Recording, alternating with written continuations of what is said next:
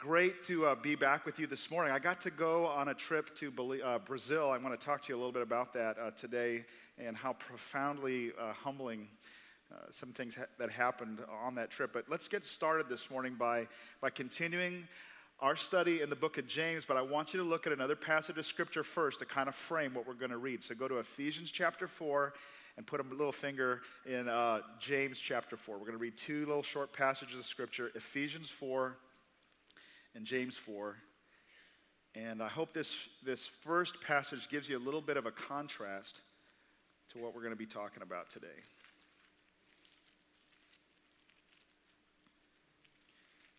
You guys ever get Ephesians 4? I should know where that is. There we go. All right. A little jet lag still. All right, so here we go. Ephesians chapter 4, verse 1. It's amazing how James, when he introduces himself in his book, he says, I am James, a slave of the Lord Jesus.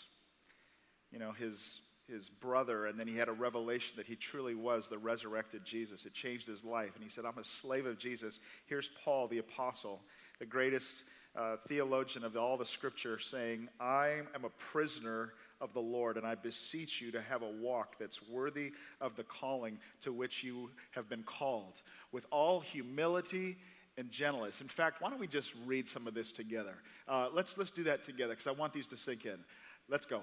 I, therefore, a prisoner for the Lord, urge you to walk in a manner worthy of the calling to which you've been called, with all humility and gentleness, with patience, bearing with one another in love, eager to maintain the unity of the Spirit and the bond of peace.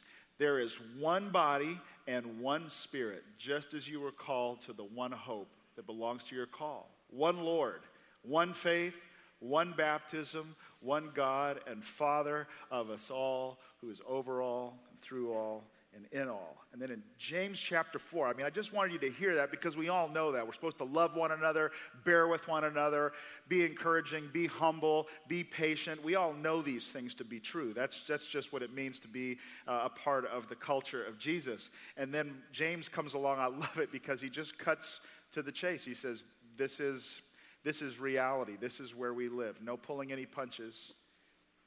And he says, what is it that causes then all this conflict that's going on in your lives? What causes the conflict? What's going on that's inside of you that's causing the warring and the fighting? Don't they come from the desires that are in your own heart, that war inside of you, the parts of your body? You lust, you don't have. You murder and covet, you can't obtain. You fight and you war. You do not have because you do not ask. You ask and do not receive because you ask amiss, that you may spend it on your pleasures. Adulterers and adulteresses, he says. Do you not know that friendship with the world is enmity with God? Whoever therefore wants to be a friend of the world makes himself an enemy of God. Or do you think that the Scripture says in vain, the Spirit who dwells in us yearns jealously? But he gives more grace. Therefore, he says, God resists the proud, but he gives grace to the humble. Therefore, submit to God, resist the devil, and he will flee from you. Draw near to God, and he will draw near to you. Cleanse your hands, you sinners, and purify your hearts, you double-minded. Lament and mourn and weep. Let your laughter be turned to mourning and your joy to gloom. Humble yourself in the sight of the Lord, and he will lift you up. Humble yourself in God's sight, and he will lift you up. I just want to talk to you for a few minutes this morning about the incredible power, the unstoppable power of humility. And maybe for this to really have some power and some traction in our lives, maybe think of the person that causes you the most conflict. All of us, somebody in this room needs to be lifted up today. Somebody needs to be encouraged and to be built up, and you experience pressure and discord and conflict with one of the members of your family, your spouse, one of your children, that one person at work. And maybe God will speak a little more clearly today if you can get that person in mind right now.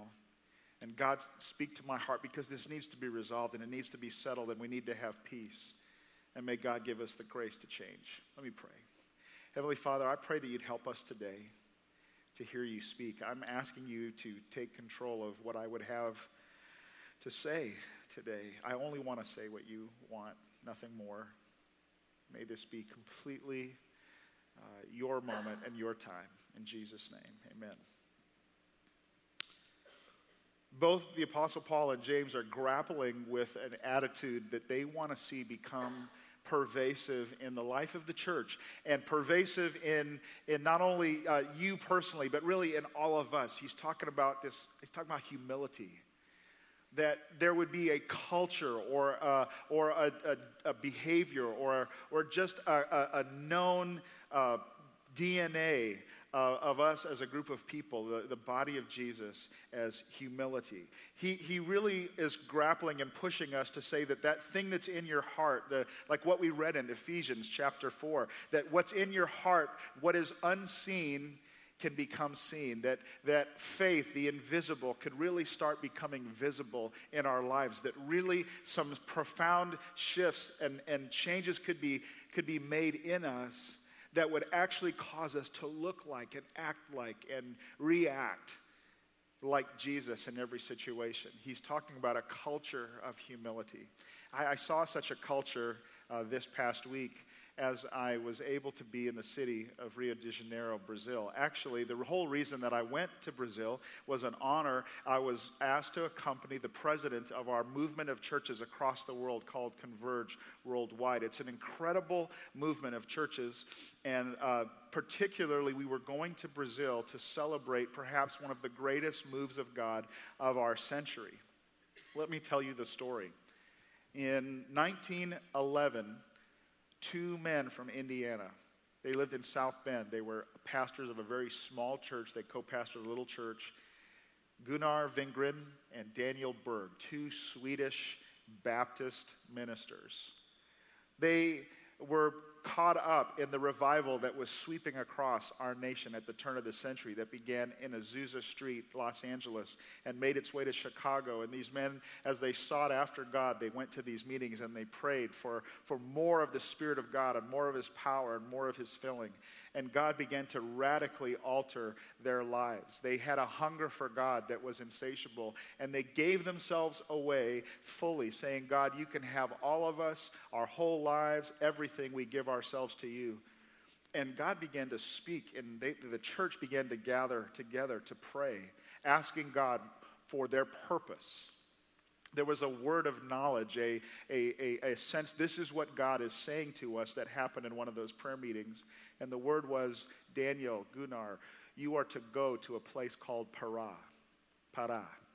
They didn't know where Pará was, never heard of it before. They went to the local library and looked it up.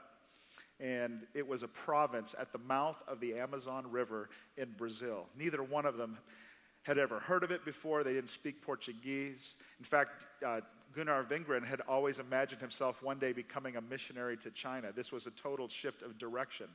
They were, after all, from a little church in South Bend, Indiana. But they decided to take another week and to fast and to pray and to see if this was there would be a confirmation that this truly was from the Lord. After a week of prayer, the church gathered back together again, and it was the unanimous belief in that body that God truly was calling Daniel Berg and Gunnar Wingren to leave everything behind and to go to Belém, Brazil, or Pará, the province of Pará, at the mouth of the Amazon River. They took up an offering, $90. And with that in hand, they left and they set out for New York, caught a ship going to the mouth of the Amazon. It took them 14 days. They arrived in Belém, 1911. I walked up the very steps that they came up out of the river. They had not a clue. Didn't know a person, didn't know a soul, didn't know what to say. Bought some mangoes, walked to a park bench, and sat down. And there, on this park bench that still exists today, they began to pray, God, give us the ability to do whatever you called us here to do. Fill us with your Spirit. We pray for the people of this city. Open the doors to us. What's so amazing is that 100 years later, we're there going to Brazil to celebrate the impact of the lives of these two men. There are now over 10 million believers in Brazil today that trace their spiritual lives to the coming of Daniel Berg and Gunnar Wingren. In the city, it's amazing. In the city of Beling itself, there are over 500 churches. There's so many people, so many churches, they built their own convention center. They built a convention center so that when they all come together to worship the Lord, there's one place that they can go. There are avenues and streets and overpasses and buildings in the city named after Gunnar Wingren and Daniel Berg, these two Swedish guys from South Bend, Indiana. Two people that we actually went to the house where the first 19 people gathered. The first few people to believe in Jesus.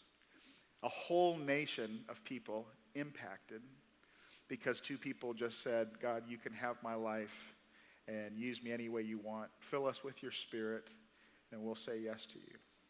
Pretty humbling. Pretty awesome. Pretty powerful to think that God speaks to people that way. And pretty humbling to think, what if I really ask God to speak to me and would I say yes to him? So the next thing we did was we went downtown Rio de Janeiro to a place of this city. Brazil is huge. It's like the size of the continental U.S. We flew another 4 hours to the Rio de Janeiro. Went downtown to an area of the city called the Crocodile. It's a place also known as Crackland. It's one of the most hopeless places in the world. Addicted, afflicted children, adults, men and women on the streets, completely addicted to crack. A place of gangs and violence and death.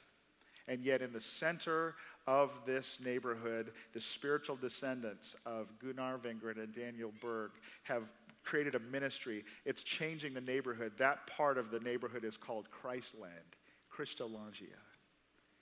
And there they feed the homeless. And the homeless come in the morning early. The addicted, these guys, these women with absolutely hopelessness, no life. They hear worship music playing as they come into the morning. They're fed breakfast. They're given an opportunity for a hot bath and for clean clothing. So we went there, and I was excited to see this, and I was amazed at the impact of these two guys and amazed at the ministry that I saw. And then they came over to us, and they said, you're here, you're going to work. We want to put you to work. That's what you came here for. And I said, absolutely, yes. I want to get involved. I want to give me something to do. And they said, the translator then said the next words, well, we need some people to bathe the men and bathe the women. Whoa. I mean, I'm all for saying yes to God, but don't ask me to do, that made me really uncomfortable. And I was thinking, well, there's no way I'm going to. And I immediately thought up of all, how that robs them of their dignity. And I began to think of all of the excuses why I can't do this. Now, there was a little translation error. It wasn't actually physically bathing them. It was assisting in the process of helping them to their showers. But my surprise was still to come when they put some trimmers and some clippers in my hands, and they asked me if I would cut hair and shave these men for the day. I've never done that before. But with a little bit of instruction, I began to shave these men, their faces, and cut their hair as best I could.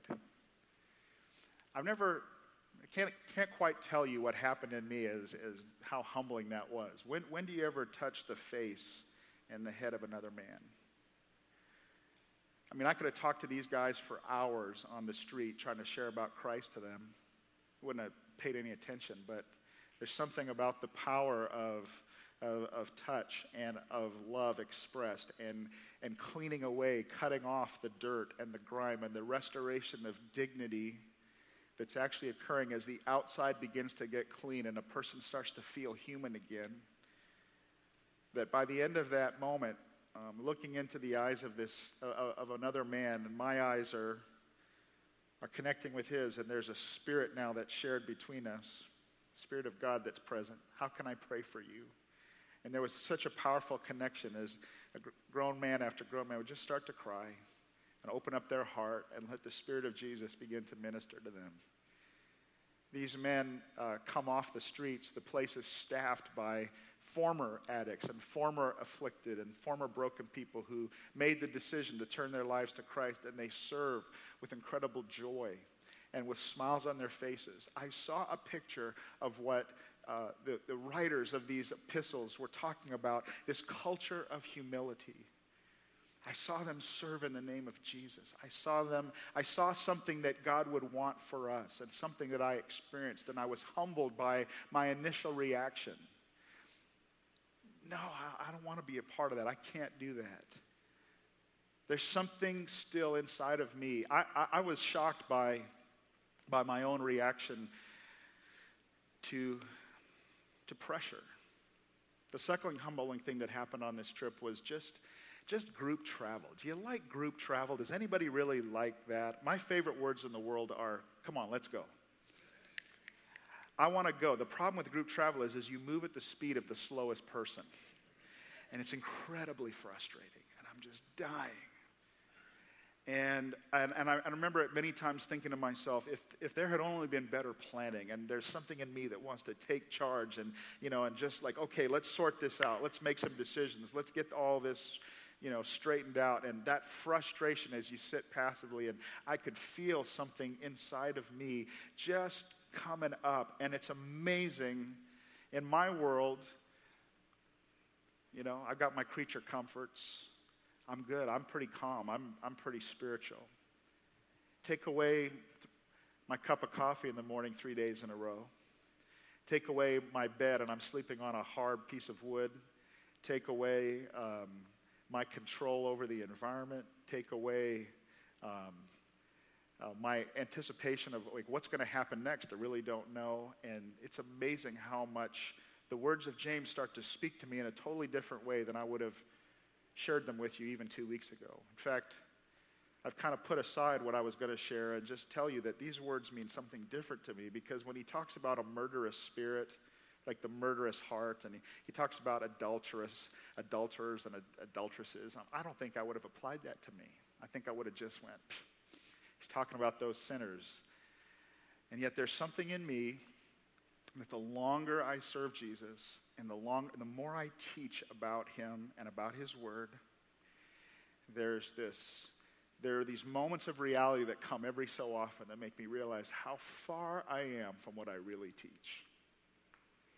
That if all that has to happen is just to strip away some of the normality of my life, some of the comforts that I pursue, some of the things that I think I need, or the control that I want to take over, or things that have to be done the way I want them to be done. Boy, you start to mess with that, and suddenly I find out I'm still very much in need of a Savior. In light of all that, I want to just read to you some of these verses again, and maybe you can try to look through my eyes this morning and see the gap between what I know and what I live. Where do all these fights and these quarrels that happen with other people, where do they come from? Where does all this irritability come from? Does it just happen? No. Don't they come from your desires, the desire for pleasure or for comfort or for your way or for what you think needs to happen? Doesn't that happen from within you? You lust and you don't have. You murder and covet and can't obtain. That spirit that wants to kill if I can't get my coffee in the morning. You fight and you war, you lust and you don't have. I'm convicted by these verses. I'm convicted that I don't pray nearly enough. I don't ask God to adapt me to his will nearly as much as I should, because my default switch is not in the normal space. In normal space, I do pray. I pray for you all the time. In normal time, I'll sit quietly and worship the Lord. In normal situations, I'll have a soft heart for God. But it's in those moments of pressure or reactivity or when things feel a little out of control that my default switch isn't to just stop and to pray and to let the character of Christ take over and come out of me. I wish I prayed more. I know that what James is really saying here, what he's really trying to talk to us about, is how much that prayerlessness or that coming to God in moments of God, I don't know what to do, that lack of responsiveness to God in those moments is really an evidence of pride in a strange way. Why? Because I don't really need God in those moments. I'll just power up and take over or begin to handle or talk to a bunch of people and get them to all get in on my side or whatever it is that we do. Do you understand what I'm saying this morning? Does this feel in any way similar to what happens when we encounter pressure? Even though I know that God has said, and I would believe it with all of my heart, my God shall supply all of your needs. I'll take care of everything. All your needs, I've got them. I got you covered. Yes, but I still feel that need to control things. Maybe that's true for you. Maybe you don't pray. Maybe you argue or you manipulate or you angle. James says, maybe you don't ask God like you should. James says, maybe you ask God, but you ask amiss. He talks about asking amiss, that we can just, spend it on our own pleasures. Or in other words, God, I don't really ask you because I know that really what I'm after is just more comforts for my life, more comforts. I'm really not asking you to bless me so that I can be a blessing to others. It's a spirit of self. And what James and what I think Paul are coming together to say is, I'm looking for a culture, a pervasive culture of humility. That every once in a while, God will interrupt your life with a string of coincidences or God incidences to let you know that for all the progress you've made and for however spiritual you think you are desperately in need of his character and his spiritual alteration of your personality. Am I making sense to you this morning? I want to talk about just the incredible power that comes from humility. Because the Bible, James gives us this amazing idea that God gives grace to the humble. That humble yourself before God and he'll lift you up. He gives grace to the humble. What good news that is. You know what grace is? Grace is power to change. Grace is the power to be different. But the only people who get that power are people who just stop and say, God, whoa, I can't do this. I'm unable to respond. God, I submit to you. Look at the progression of steps that James lays out for us. If we're to have this power to change, this power to become the functioning body of Jesus. Again, I remind you that James isn't just talking to you. He's talking to us. He's talking to the we and who we're really supposed to become. Watch as he walks us through a series of culture components that we need to have. Number one, he says, submit yourself to God. There's that word again. Submit yourself to God. Fully say, like those two guys, what if we really said, God, you can have my whole life. I really put everything on the line. What if you and I were so humble before God that he really could tell us anything? What would actually happen if we really were humble? What would happen if we really served people out of love? What if we really served people without any need for recognition, no affirmation, no need for validation? What if we actually just were humble? Not that sort of fake Christian humility that, oh, yes, thank you very much. Not that. Like real, just, I will serve you, Lord, because I love you, and that's enough. I'll serve you because you asked me to serve you. I'll serve the poor in your name. I'll give up what I have. That's why he talks about this adulterous spirit, because there's really this two-timing heart in me, and maybe you recognize it in yourself, which is, God, I want all of you, and man, I really want, my life as it is and the comforts I'm trying to achieve. He says, you can't have it both ways. What if we really became truly a humble community? Submit yourself to God. And in that we find out that the real conflicts that we have are really happening because we're the ones in charge. That the conflict that we experience with others is really a war that's going on inside of us. Who's in charge? I get upset, I get irritable if things just don't go the way that I want them to go, right? It's the same way. That's why Paul would say in Colossians 3, he would say, let the peace of Christ rule in your hearts. Let God's peace rule you. So submit to him. Let him be in charge. And his peace will come and just level you out. And when you have the peace of Christ on the inside, we will have no need to have to manipulate others, to control, to try to be in charge. We'll actually begin to see the interruptions and the pauses and the delays and the barriers as, okay, God, what are you doing? Where are you taking me? How are you adapting me to your will? Give in to God. This is where we really learn practically in the pressures of life. God, not my will, but yours be done. The second thing he says is resist the devil. There's actually a devil. There's actually an enemy that is opposing the work of God in you. In fact, anytime you hear a voice that agrees with the pride that's in your heart, especially wounded pride, that voice that says, they can't talk to me like that. Like, who are they to say this to me? Why? What should I have to, and that voice that just encourages that prideful or that resisting heart. You got to recognize that there is a voice that's talking to you all the time. You will hear in your mind words that pride loves to hear. And you got to be aware of that. The enemy says if you'll be aware, or Jesus said if you'll be aware that there's an enemy, you'll actually try to resist him. Well, how do I resist him? The word of God is the truth, and the truth of God resists the lie.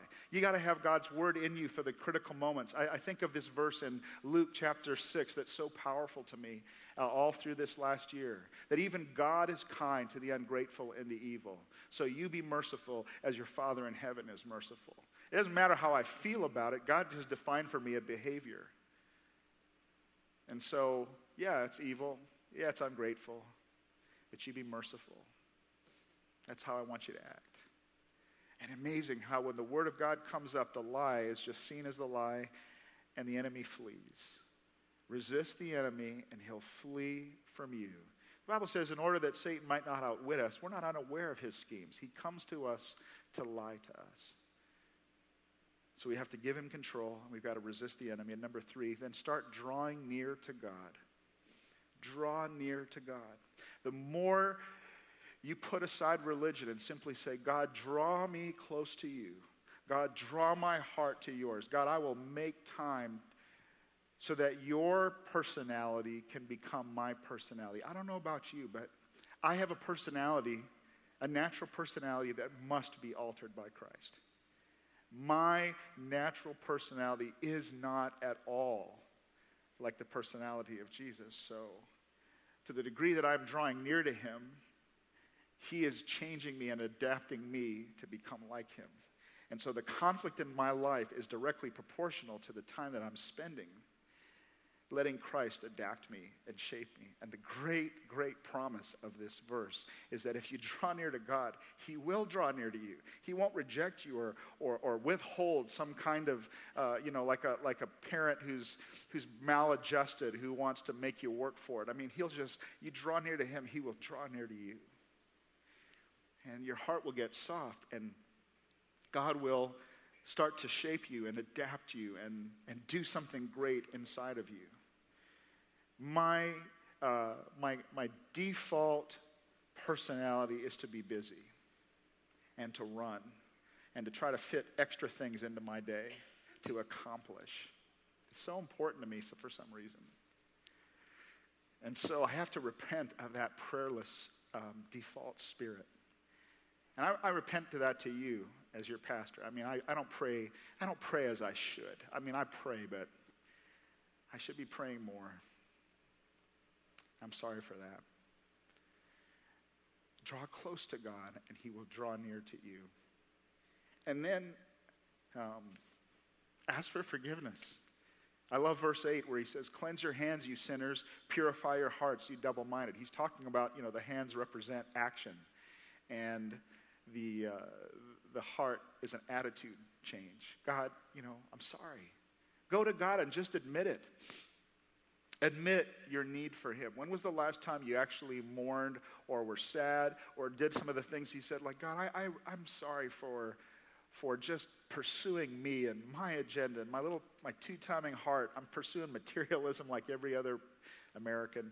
I'm just pursuing it. God, I'm sorry. I'm going to be a little sad with you for a little bit. I'm going to let you speak to me. That's all James is saying. It's a good kind of sorrow, a fear of the Lord kind of moment where you say, oh, what is the matter with me, God?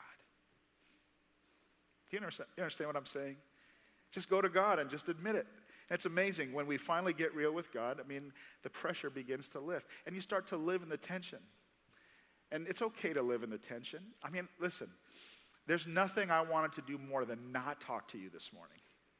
Because when you're confronted with, I mean, as one who would teach and stand up here and say, this is the word of the Lord, I don't really feel like that today. I would much rather just go find a little hole and be quiet and kind of let God do some work in me. But we can live in the tension. We can live in the tension of not being all that we should, but saying, at least God, you're doing some work in me. Continue to do that. Keep moving me forward. Keep letting me say yes to you. Just respond in honesty. And not just to him, but to other people. I mean, the Bible says forgive, so don't hang on to an unforgiving spirit. Forgive others. I mean, they might be 95% wrong, and you're 5% wrong. So, you know what? Just own your 5%. Don't wait for them to own the 95. You be obedient to God and just own the 5%. And if you really are being led by the Spirit, you will trust him for the 95. God, that's in your hands. But I will forgive. I will make that call. I'll humble myself. You see, here's the secret of this all. God does not want you down in the dirt, groveling like some, beat up kid of his. He says, humble yourself before God and he will lift you up. There's nothing like just coming clean before God and coming clean before others and watch God begin to lift you up. Don't buy into the lie that people won't respect you when you're honest. People will respect you when you just simply say what's true. You humble yourself before him. What's the Holy Spirit saying to you this morning? I'm out of time. But I want to tell you one more story and then I'll be done. One of the things that happened while we were there was our president of our churches all over the world, wonderful, incredible leader named Dr. Jerry Shevland. We were in a chapel service together with the leaders of the Assemblies of God of Brazil, and here Dr. Shevland coming from this Baptist, the descendants of the Baptists that Gunnar Vingren and Daniel Berg came from, and the spiritual descendants of those that kicked them out when they got a little too, Pentecostal. And Jerry Shevland stood up in front of those leaders and he says, I just want to tell you that in light of the scriptures that say that we are to be one and we're to bear with one another in gentleness and patience and long suffering, he says, I repent to you of the sins of our fathers and our sins. I apologize for every time I've looked down upon you, especially with the superior attitude that we often have as we're people of the word and you're people of emotion. And I repent of that. We see the evidence of a great and mighty work of God. And we don't all have to be the same, but God has called us to a behavior of humility towards one another. And it begins with us. I was never more proud in my whole life. It's the way of Jesus. It's what people are longing to see in us. This isn't something just to go home and apply to your life. This is really about our future. Who are we going to be? I want and I pray that the culture of humility, the culture of Jesus, will be lived out among us in such a way that a watching world truly responds. And if God can do this in Brazil, why not here? Why not God touch our nation? Why not God affect millions of people if we would simply just say yes to him unreservedly, submitting ourselves fully to God, resisting that pride from the evil one, drawing near to God with all of our hearts, seeking him like never before, making amends and restitution, cleaning up the messes of the past. I think God's going to do something really great in our lives and before our lives together. Let me pray for you this morning. Heavenly Father, I pray that you just let this cook and settle inside of us. Make us constructively discontent today. And do something in our hearts. Make us a people of humility. Now, Father, I pray for the person who has yet to truly surrender their life to Christ. And you know exactly who you are. My words have been affecting you this morning, it's really the voice of the Holy Spirit. I'm going to give you an opportunity to say yes to Christ today.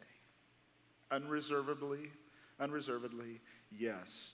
A submission of your life to the will and to the hand of God by his Son, Jesus. Prayer goes like this: Jesus Christ, take control of my life. You are God, and I am not.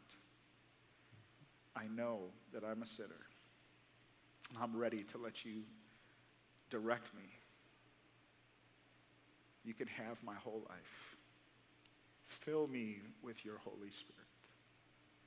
And if that's you, you say, yes, God, that's my prayer. It's my prayer.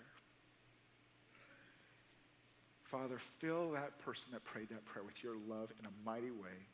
Give them that now moment, the infilling of your Spirit. May they never recover from it. And may we as a church not recover from today either. I pray this in Jesus' name. Amen.